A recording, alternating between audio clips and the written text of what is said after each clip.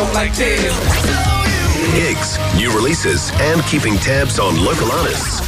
It's Music Time on Wellington Mornings.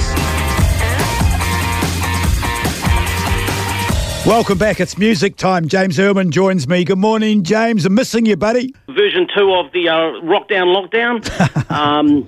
Now, earlier this year, Nick, the arena rock band Foo Fighters released a disco alter ego album called The DGs, Hail Saturn. Not the other one, not Satan, but Saturn. And it was a handful of Bee Gees songs and then some really weird sort of live versions of songs of their last albums.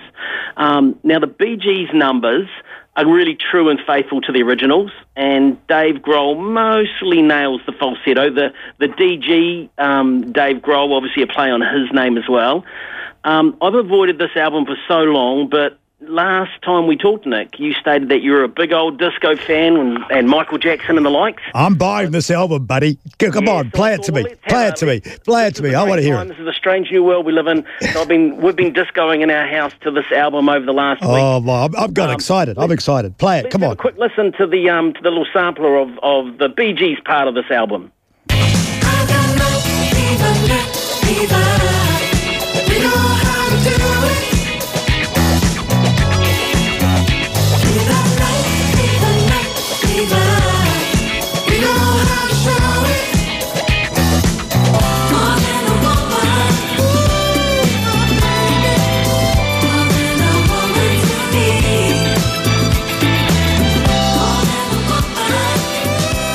What do you think, Nick? I thought it was the Bee Gees. Yeah, well, that's the thing. It's really close to the original, and I'm always a bit funny with those sort of things. I always quite like it when artists take something and sort of change it and make it more interesting. It's pretty close to the original. The 5 or 6 songs that are Bee Gees numbers in it.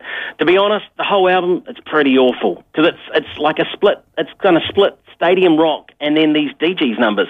But it was released kind of for what's called Record Store Day earlier in the year. It certainly had my whole house rocking along in this weird world of lockdown, but it's probably something I wouldn't continue to listen to. But hey, if you want something a bit of fun around the house, chuck on the old Spotify or the Apple Music and look up the DGs and you'll have a bit of a laugh. And there's some good takes on cracking songs, but really, I'd probably pull up the Bee Gees and go with the original. Oh, no, I think something new and modern. It sounded to me like a live version. That's what It's very live. And it's got some interesting guitars and bits and pieces in there. So it's an interesting old album. I'll definitely be listening. I liked it, but I don't know if I'd like it in any other circumstance. It kind of fitted in well with lockdown, that's for sure. You're not really a disco guy, James. Be honest. I like a bit of disco. I like myself a bit of disco. I like to get the old boogie down. So does the wife. She's been boogieing around the house. Okay. We lost 3 great pillars of the world of music. Yeah. We're just going to touch on one of them today. We've lost, only in the last couple of days, we lost Lee Scratch Perry, who was a Jamaican guru of the reggae scene. He was 85.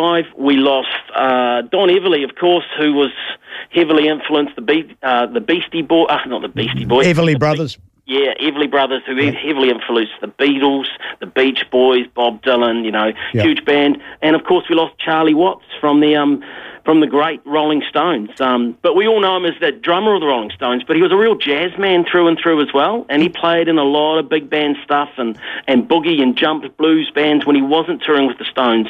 He had a massive love of jazz. Okay. And I didn't know that, James. I honestly didn't know that he was a jazz guy. Jazz man. So he loved playing those little clubs, and he put together a whole lot of stuff over the years, big bands and smaller jazz bands that he played. He actually played at Ronnie Scott's, which was a famous jazz club in the 80s, and I actually lived with my sister 2 doors down from it, from Ronnie Scott's. So constantly, the cafe that was below us, we would see all these famous jazz musicians and incredible performers having their breakfast before they'd go into Ronnie Scott's to play later that night. Oh, my gosh, that would have been...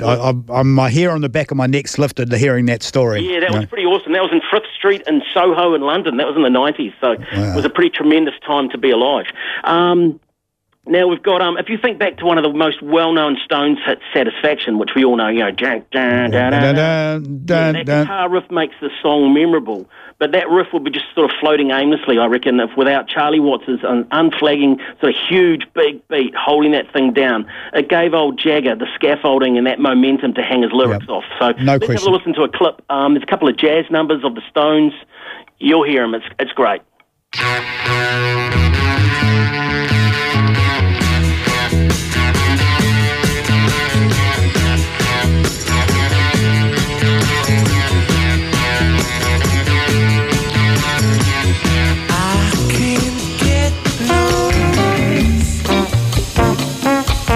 Charlie on the drums.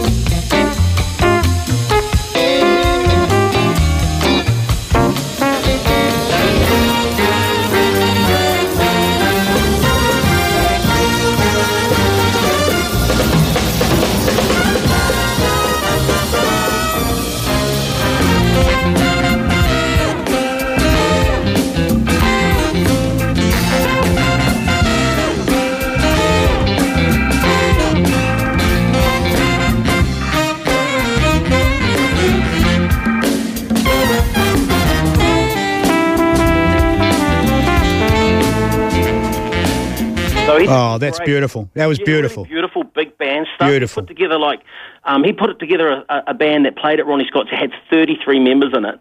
And I read a thing about it this week which cracked me up. Keith Richards was really annoyed that Charlie had no room for a guitar player in some of those big bands.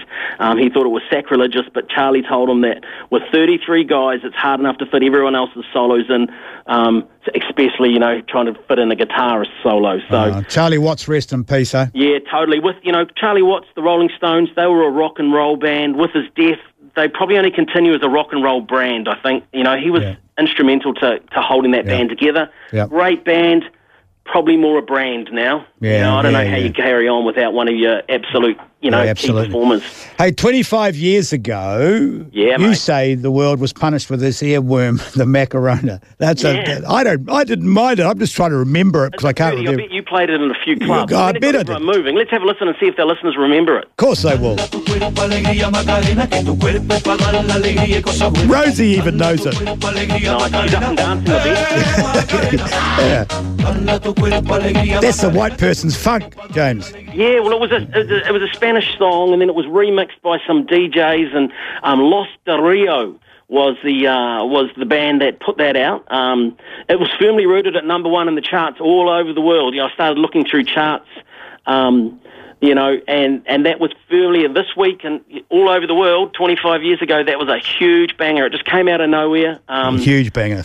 Huge bang. It's going to probably stay in our minds for the rest of the day. That's the problem with those sort of little bits of earworm. No, I liked it. Okay, hold on. Wait 1 second. Here we go. What's that dusty old record really worth? Find out now with Cash in the Attic. Give us the cash in the attic. We've got a good one now. Going with the Charlie Watts theme. Where have I lost my notes here? It was a mainstream. Exile on Main Street. Sorry, my notes just went lost on me there. Exile on Main Street, 1972, original New Zealand pressing. Now, this is floating around out there. I rang a mate because I know he's a huge Stones fan last night. He's got it sitting in his garage. It gets played a lot. We get out there on the pool table, have a few beers and listen to Exile on Main Street.